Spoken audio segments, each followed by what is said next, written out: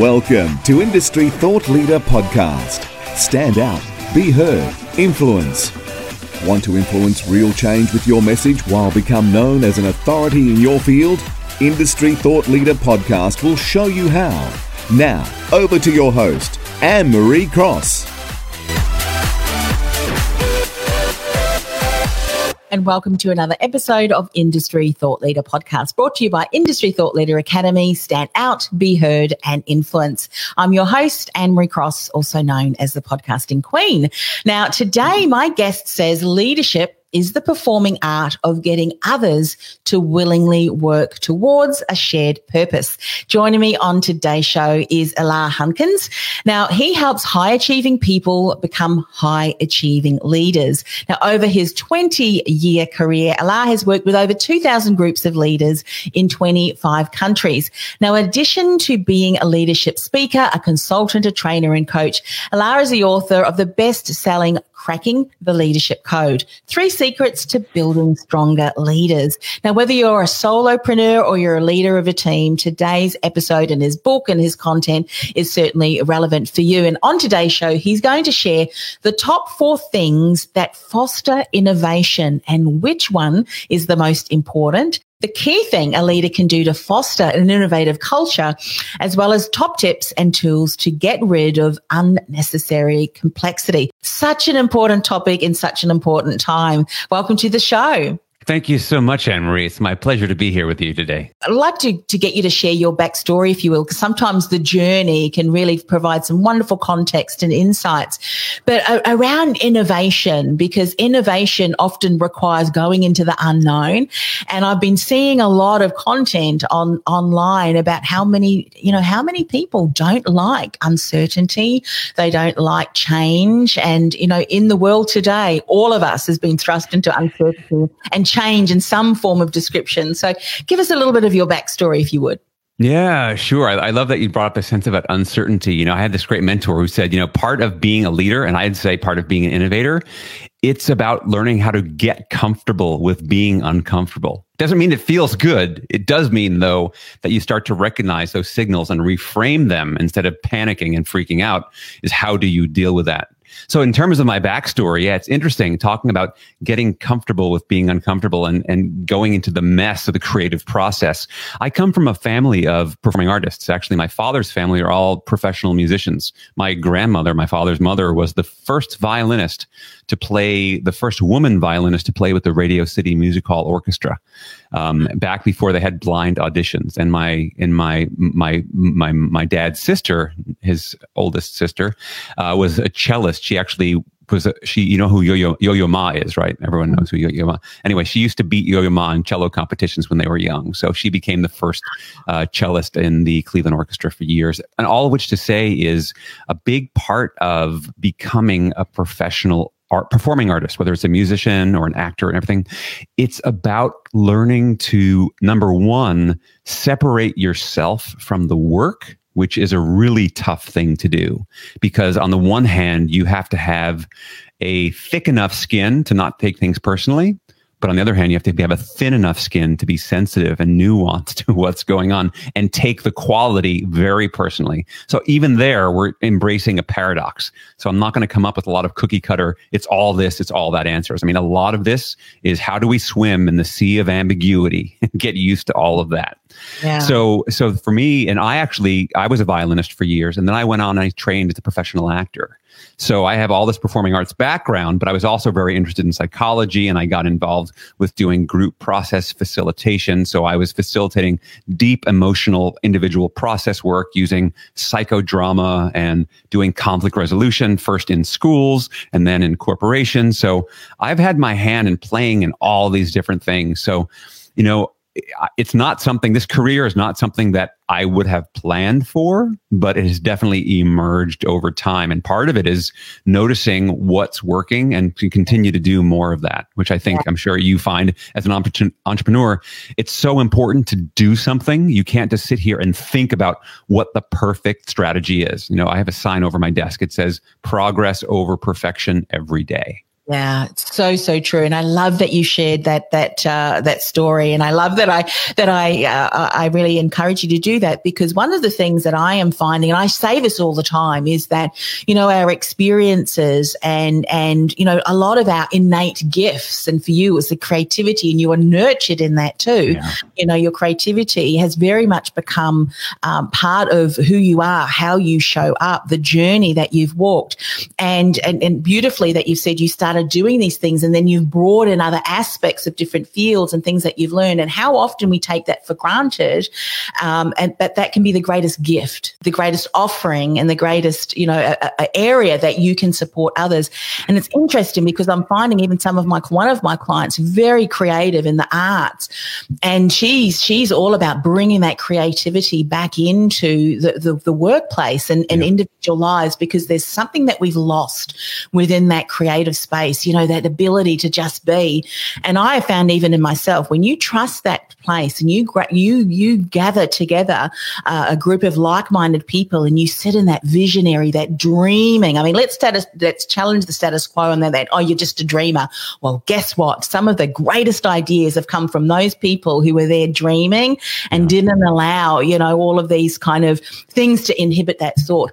That is what's going to drive that whole innovation. So let's embrace that and bring that out with real passion. So thank you. So let's talk about the top 4 things that foster innovation. Which one is the most important? But before we do that, talk to us what your different definition of innovation. Let's make sure we're all on the same page. Yeah. So my definition of innovation is interesting. So I believe innovation is about doing something in a new or different way that brings value to, we can call it your customer.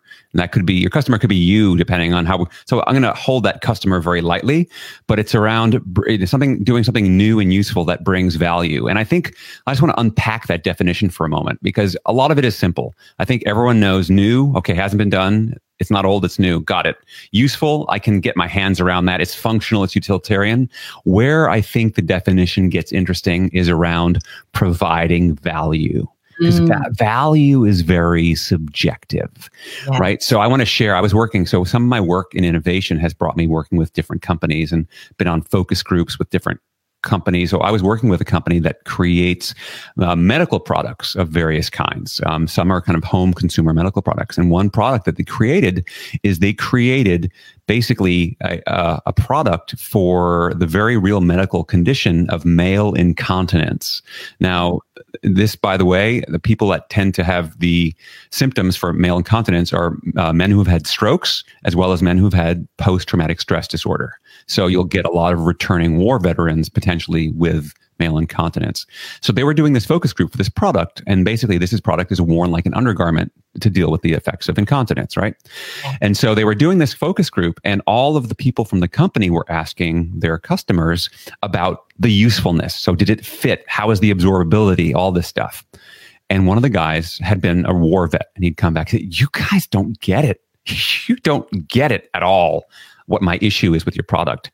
And you're talking about all this." No, you don't understand. See, when I go in, and in the US, we would call them like CVS or Walgreens, one of those large retail, pharmacy chains. He said, when I go into my local CVS, do you know where I have to go to find your product? It's right in the middle of the feminine hygiene aisle. How do you think that makes me feel? And then he said, and if that wasn't enough, he said, I have a 3-year-old at home and just got out of diapers. Your product looks exactly like those diapers. How do you think that makes me feel? So again, this value had nothing to do with the actual functionality of the project. So here's a cool thing that the company did. They realized, okay, well, we can talk to the drugstores and have them move it in the aisles, move it somewhere else. That was an easy fix. The other one was interesting because to produce the finished product, they had to do an extra step of bleaching the product white. Right. So what they stopped doing, they stopped that last step and they rebranded it with a kind of natural gray color. So it looked different, didn't look like a diaper. And over the course of the next year, sales went up by 300%, just with those 2 changes. So it's, again, understanding value is a perceptions business. And so for us as potential innovators, I always love, and I'll go to Jeff Bezos on this one. And you probably have heard the story, but when Amazon started, they used to have meetings and they'd bring in the empty chair, and the empty chair represented that was the customer. So as you are thinking about all this innovating, remember, who is the person you are trying to create the value for, as opposed to, I think this is neat. The world has been littered with products from engineers who we could put this bell and this whistle and this function and that, and at the end of the day, frankly, most of us, what we want is ease of use and simplicity. Hence again, why Apple has done so well with so many of their products, because that simple aesthetic is such a key component of everything they do. Brilliant. I love that example that you shared too. I think examples often bring home the principles that we want to share, and then we can start to recognize. That's a creative process too, isn't it? We get our creative juices flowing. Have you heard of I think it was called the Disney process? Actually Walt Disney brought this into his team, and he had 3 different specific processes where he'd get people around the table and he'd go, well, now we're in the visionary, we're in the dreamer stage. Let's just think of lots of different ideas.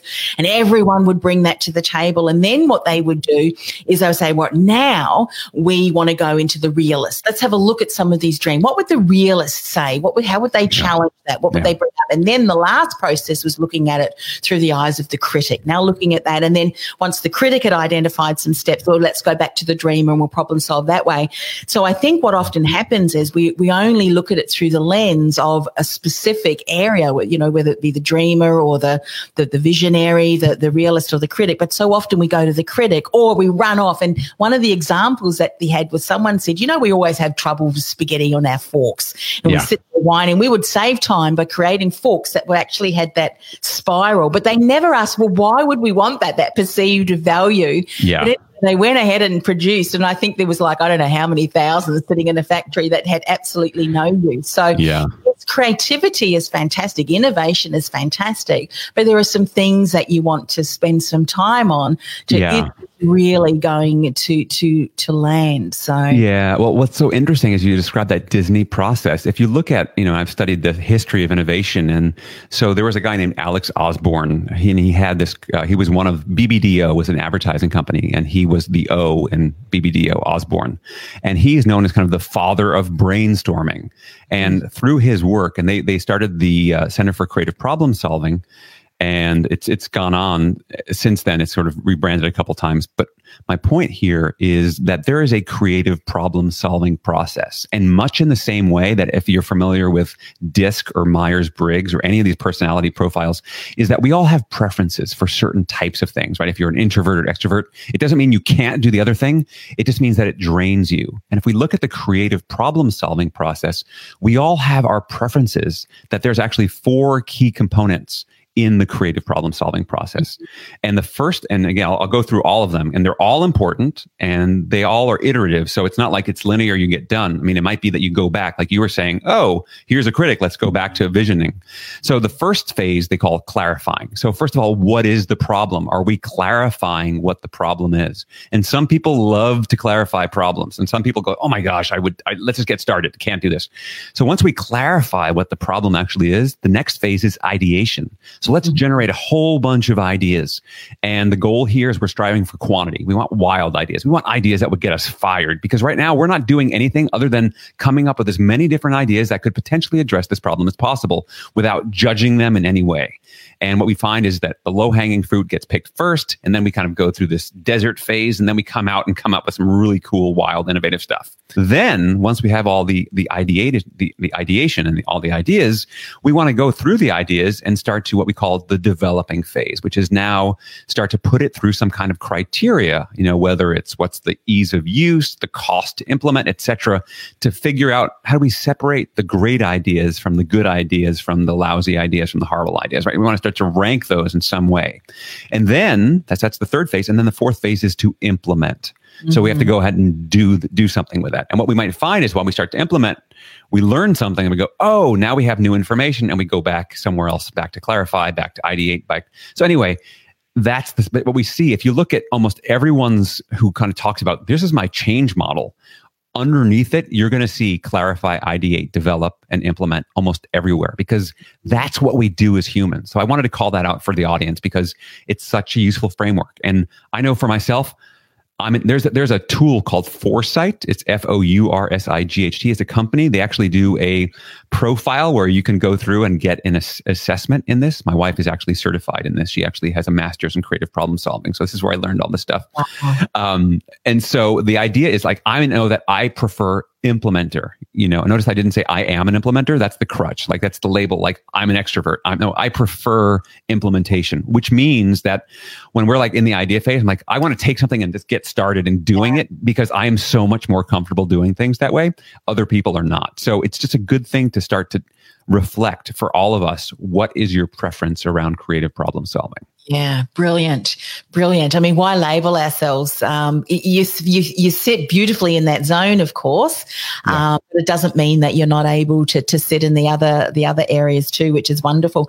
Let's talk about, kind of the top 4 things that foster in innovation. I mean, I know that some of the things that you've already spoken about, certainly you have to have, you have to have the openness to be able to do that. But, let's talk about some of those things, and maybe even in aspects of that, there may be some aspects that you can really see as a leader. And even if we're kind of creating an environment, even if we are on our own or only have a small team, there may be some things that you see leaders doing that stops that whole process. So let's unpack this. Sure thing. So the 4 things, and this is great. And it's great that we actually frame this with the creative problem solving process, because now people have that bedrock to stand on.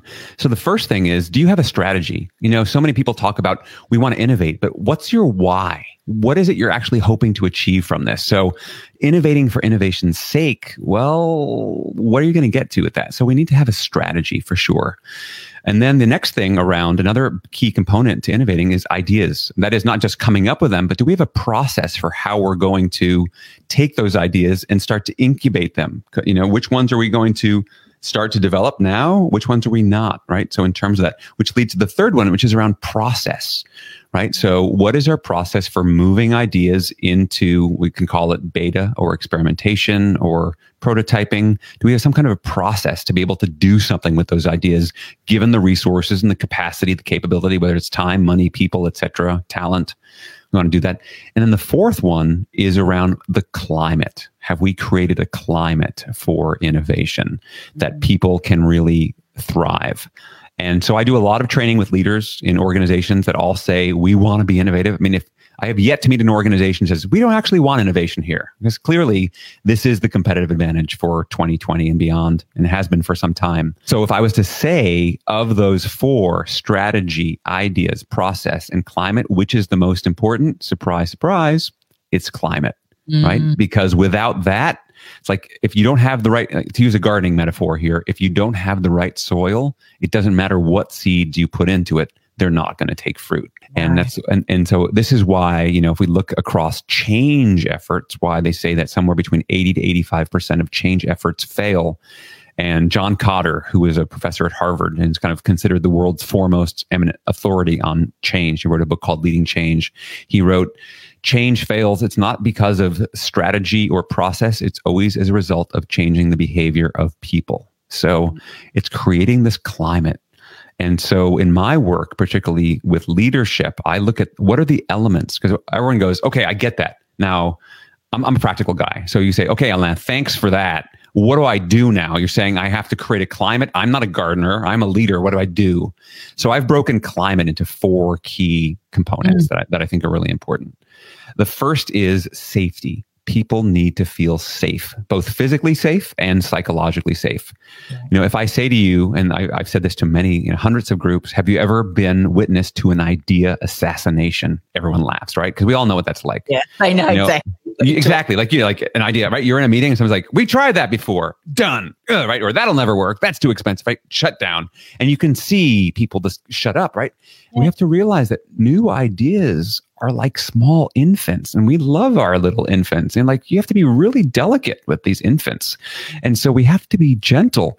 And so the first thing around this is them to speak up. And there's all sorts of, if we had more time, I can go through all sorts of tools and techniques on how to create more safety. The general principle here behind it is you have to lead with positive intent, is that you have to welcome people. And it helps to model this, is that right now realize we're not implementing anything. And at this point in the process, every idea is a good idea, if only because someone had it. Maybe it's the most wacky, crazy, stupid idea you ever heard. And you can say, Anne-Marie, thanks for the idea. Thank you. Because really, there's nothing lost by you not having to shoot it down. There's nothing, there's nothing lost, and there's nothing gained by doing so. But there's a huge cost if you start to shoot it down, because maybe Anne-Marie's your next idea, or the one after that, because it doesn't, the problem with idea assassination is it doesn't have to happen to you to affect you. If you see, oh, that's the way ideas are treated around here, I'm keeping mine to myself, right? Yeah, it's so true.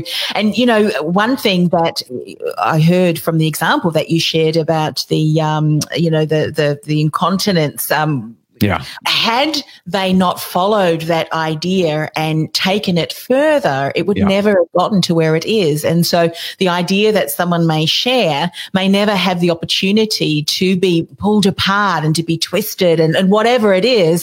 Exactly. The rolling of the eyes and and I think we need to be very careful about how we approach it and say, that is a fabulous idea. Let's dive into that. Or as you say, maybe say, look, let's write that down, because I love that idea. At the moment, we'll move through these things, but at the end of today, maybe we can unpack that, or that kind of thing. How you approach that is going to foster foster one of keeping quiet.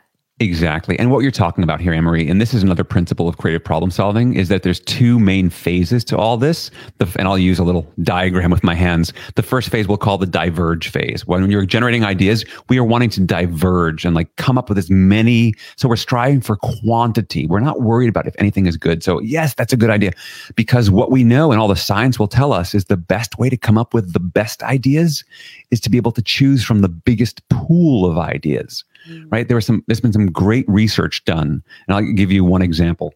They had a group of pottery, college level art students doing pottery. And they said, okay, they broke them into two groups. Group one, your final grade is going to get judged on the quality of your best piece of work.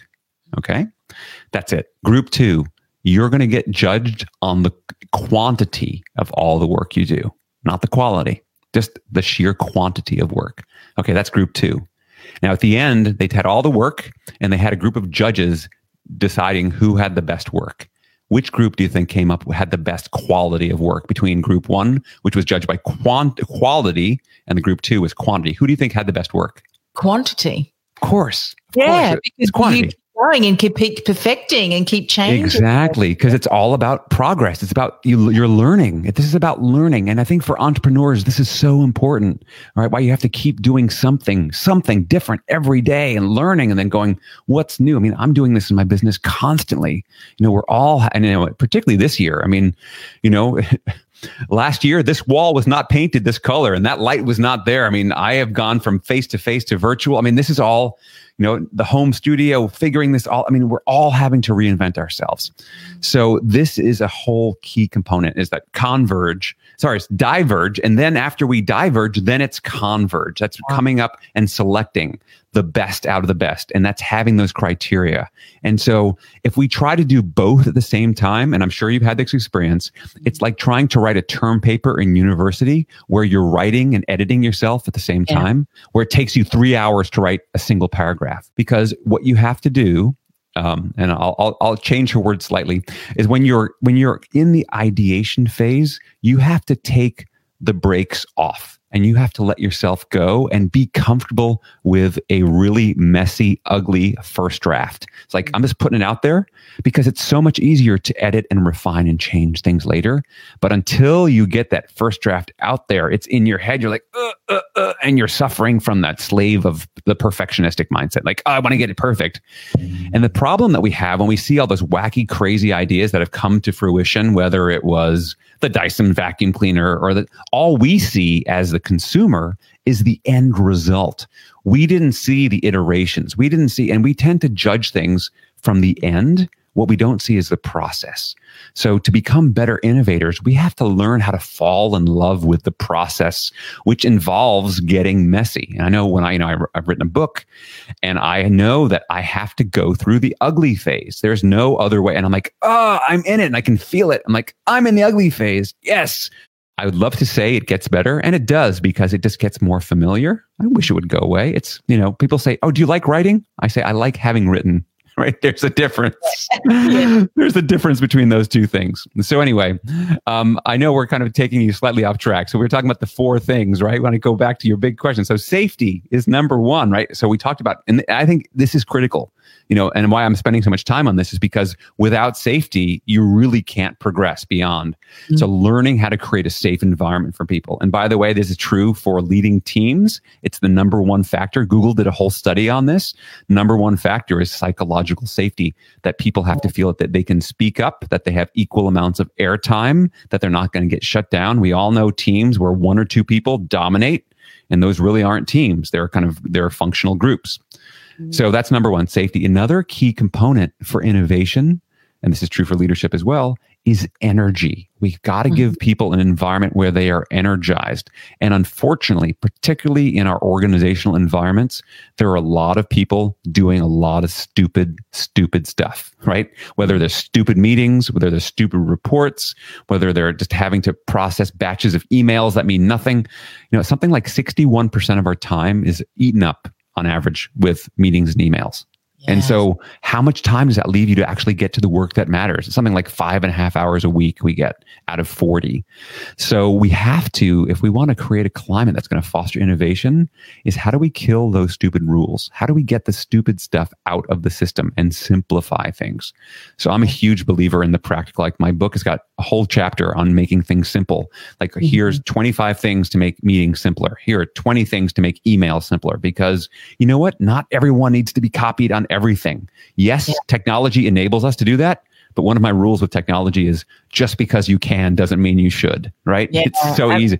So important. We've got Dean Sprague here saying, I love brainstorming sessions, and thank you for sharing that. And, you're talking about kind of fostering this culture and then also getting rid of some of those unnecessary complexities. We know with creativity, and I don't know, maybe this is just me, but when you talk about energy, you need to create a space that allows that energy and those ideas to flow.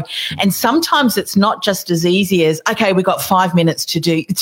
And it's kind of like, okay, I got nothing. So it really is, as you said, getting rid of all of those things that can inhibit people. Because do you find though that a lot of times organizations don't recognize that some of these unnecessary complexities is stopping their teams individually and then also collaboratively from coming up with some of these wonderful ideas that could just be the solution for the challenge that they're faced? Absolutely. Yeah. In fact, I found early in my work, and I was doing a lot of work with innovation workshops, and a colleague and I who were working with these things, people say, all these tools that you're teaching us are great. But the problem is our lives are so overloaded with this unnecessary complexity that we don't have time to use these ideas to get to the work that matters. So these two things go hand in hand, which is why we have to create energy. And, I love the comment. I love brainstorming sessions. We have to realize that different people are wired differently. So when it comes to brainstorming, in fact, they would say, first, it's really useful to let people brainstorm individually on their own. And some people actually need time the day before. Just, not everyone's like, okay, what are your best ideas? Go in a group, go. Like some people can do that. And yes, there's a place to, to build on the ideas of others, but some of us need that quiet, alone, reflective time to think and meditate on this before we can come out. And so as leaders, again, this is why we have to be such students of psychology and understanding that different people think and act in different ways, and creating environments that allow all people to be included, because 1 or 2 people aren't going to be able to have all the great ideas. Yeah. So that's another big piece. Look, everything that we're talking about today, and I know we've just really scratched the surface, but I think where we're at within, when we think about all different industries all around the world, this is something that is no longer would be nice to have. This is So important, because as we know, and we've heard the saying before, things change so quickly. There's so much uncertainty. Organizations need to be, and the word that I'm looking for escapes me, but they need to be responsive to have insight, but also foresight. And often foresight and insight comes from hindsight. Yes. And we need to foster a team of people who are always kind of shifting and being able to always come up and problem solve. And something that you said, and I wanted to speak into this as well, that we know with innovation, we know with new ideas, there comes a risk that, hey, maybe that idea won't work out as well as what we had expected, but create a culture and foster a culture of, you know what, we're going to give it our best shot, but we're going to go with didn't work out so well. Let's also embrace that, but let's take the learnings from that, because the second time, because what you shared about the quantity of products rather than the quality, and entrepreneurship is all about risk taking and trying something and working on the back of failing forward. We know that. So talk a little bit about that, because I think often as leaders too, and that this is sometimes because we don't, and it didn't work, that we're going to have to go through all of this. We need to be mindful as well to be able to embrace those failures, but allow our team, okay, how are we going to, what can we learn? What can we put in place? Talk a little bit about that, because that's something that I think a lot of organizations struggle with too. Very much so. And in some ways, Anne-Marie, that does go back to climate, right? Because much in the same way that people shoot down ideas, how do we respond to, and I'll put it in quotes, air quotes, failure, right? What does failure mean?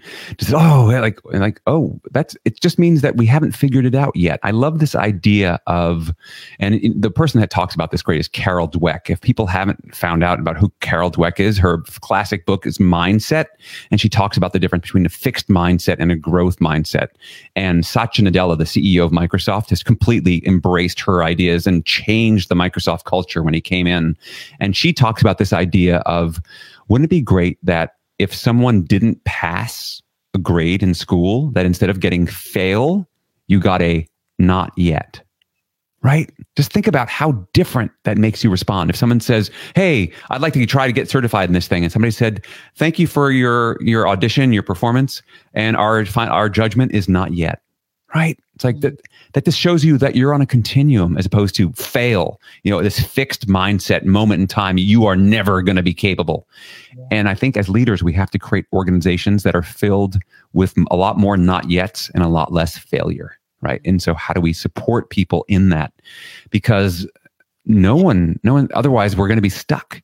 And and I think also, as you said, not only are things becoming more nimble, as both as employees and as customers, our expectations are going up and up and up and up. It's amazing. And this is, I go back to Amazon, because we all know what one click means now. Like if I can order with one click, whenever I'm somewhere and going, why does this take 30 clicks? This is ridiculous. Like I can do one click. I mean, there are other websites I would rather buy things from, but if I have to enter all my information and do, it's like, I'm sorry, but so it's all about removing the friction from the system. Yeah. And so as we think about these things, both externally for our customers, but internally for our people, what are we doing to remove the friction? Why? And this is the willingness. Like if we had to replace ourselves with a group of consultants who saw all of our workflows and our processes, how many of those workflows and processes would stand up to the scrutiny of, why are you doing this? Because we've always done it that way, right? So it's the willingness to kill those stupid rules and to kind of think about doing things differently. Yeah. I have a rule that, stupid rules, they're meant to be broken and challenged. And only the rules. I mean, obviously within the context of an environment, you can create some wonderful parameters, guidelines that, within that, go for your life. Let's change this. I love this comment that Lourdes said. Let me share this. Incentivizing some real good ideas, recognition of idea owners can motivate employees to participate, which is true, isn't it? And that's one of the ways that we can certainly encourage people to do that. So thank you for commenting and leaving that comment. I know that we've, as I said, only just scratched the surface, and I love this. I mean, when you talk about brainstorming, it's like, when can we get started? But something which I think is all organizations need to recognize too, and this kind of fits in beautifully to what you've already said, but around kind of the complexities and the structure and the format, is recognizing that everybody who is participating, we are all different in the way that we, our expectations, the way we do our best work. Some of us like to brainstorm and do things on our own together, and as to recognizing and not judge and not put what works for you on top of, the expectation that that's how our team will do that. And when we recognize and create a space that allows people to show up as they do their best, then that is certainly going to be helpful as well. And I love the way that you said the not yet, because guess what? The nuances of who makes you is just not suited to that environment. But guess what? You step up on that stage, this is where you're going to shine, because it's the right time, right space, right place for you and in what you bring to the table. And I think, creating an environment that fosters that is fantastic. Look, I know that you've got a way to connect with you, and you've got something special coming up. Would you share that before we finish the show? Sure. Thanks, Anne-Marie. Yeah. So a couple ways people can connect with me. So I have this book that came out that gets into a lot of the stuff that we've been talking about. The book's called Cracking the Leadership Code, and you can actually find it at www.crackingtheleadershipcode.com. You can read all about the book. You can actually download the first chapter right there. And if you like that, you can order it from there or Amazon or anywhere else with 1 or 2 clicks. And then the other thing is that takes you right to my website. Now, one of the things I was mentioning to Anne-Marie before we went on air is I am launching on October the 5th, a 30-day online leadership challenge, basically taking the principles from the book and using principles of positive psychology and habit formation and gamification. We're basically being able to do this with an online community, a closed community, in something between 5 and 8 minutes a day. It's going to be great. There's information on my alainhunkins.com website if you just scroll down to 30-day challenge. But one offer I wanted to make for anyone watching live or hearing this before before September 28th, when registration closes, is I'm making 4 spaces available to listeners of this particular show. So if you're interested, we'll do a raffle for anyone interested, and we'll close the raffle up on September 25th in case you don't hear it live. So it's not first come, first serve. They'll get yourself in there first, and just email me. My name, it's Alain, ALAIN, at Alain Hunkins. That's ALAINHUNKINS.com. So email me, Alain, at AlainHunkins.com, and basically put in the subject line Anne-Marie Cross ticket, and then just write I'd like a spot in your challenge, and then you will be entered into the raffle. And if we have 4 people, then you've got a spot. But if we have more than 4 people, I'll do a random number generator and we'll pick 4 from this. But wanted to share that out with you, and you can read all about the challenge on the website as well. Yeah, well, wonderful. Thank you so very much. Can I just ask, just randomly, because I'm just interested, it's my show and I can, your name, Ella, with the spelling, is that French? Yeah. It's a French name. My mother is from Brussels, Belgium. She grew up French speaking. So Alain is one of the most common names you'll find in a French speaking country. I have an older brother whose name is Serge. And I grew up in Flushing, Queens, right in New York City, where not really people could call me Alain. But for a while I went by Alan, but it never really fit. So I'm an Alain. So there you go. There you go. Well, you know what? I'm glad that I asked how you pronounce your name right at the beginning of the show, because I've been through a whole show, and then at the end of it, after we've stopped recording, they go, actually, it's pronounced so-and-so. So anyway, I'm glad we got that. But loved today's conversation. I know that many people who've been listening have gained some insights from that. But, cracking the leadership code, grab the book, grab, registration and put your name forward for what I'm sure is going to be an incredibly, just amazing 30 days, especially when you add gamification into it, because studies have showed, that gamification, people love that. There's something really inspiring about that too. And we're hearing, if you can incorporate some of that within the work that you do, it's almost come a little bit of competitiveness in there too, isn't there? Has that got something to, Oh yeah, I mean, I don't know about you. I'm on. You know, I'm on this language app. You may have Duolingo. I've been learning foreign languages, and I have this 658-day streak, and I cannot break my streak at this point. And then every week, I'm in a new cohort with new people, and if I don't stay within the bottom 10, I get demoted to the next league. It's amazing how they have all these different things to keep me engaged in the practice. Yeah. Right? My daughter has got that on Snapchat. You know, they have those streaks. Yeah. I said, what's the streak? She goes, oh, because they were talking, I've got this 435-day streak. I said, what is that? And they have to take a picture of that. But it's like that, isn't it? And if you can incorporate that into some of the things you're doing, it really does work. Well, we would start a whole other show if we started that topic. And I know that it's in the afternoon, evening for you. Yeah. So I'm reticent of the time that we don't want to take up any more of your time, but get onto the challenge, get a copy of Alain's book, and thanks once again for coming on the show. Oh, thank you. It's been my pleasure, Anne-Marie. Thank you so much. You've been listening to Industry Thought Leader Podcast, brought to you by Industry Thought Leader Academy. Stand out, be heard, influence. Want to stand out, be heard, and become an influential voice in your industry? Access our free 5-day money, marketing, and mindset boost masterclass. Go to www.industrythoughtleaderacademy.com/masterclass. That's industrythoughtleaderacademy.com/masterclass.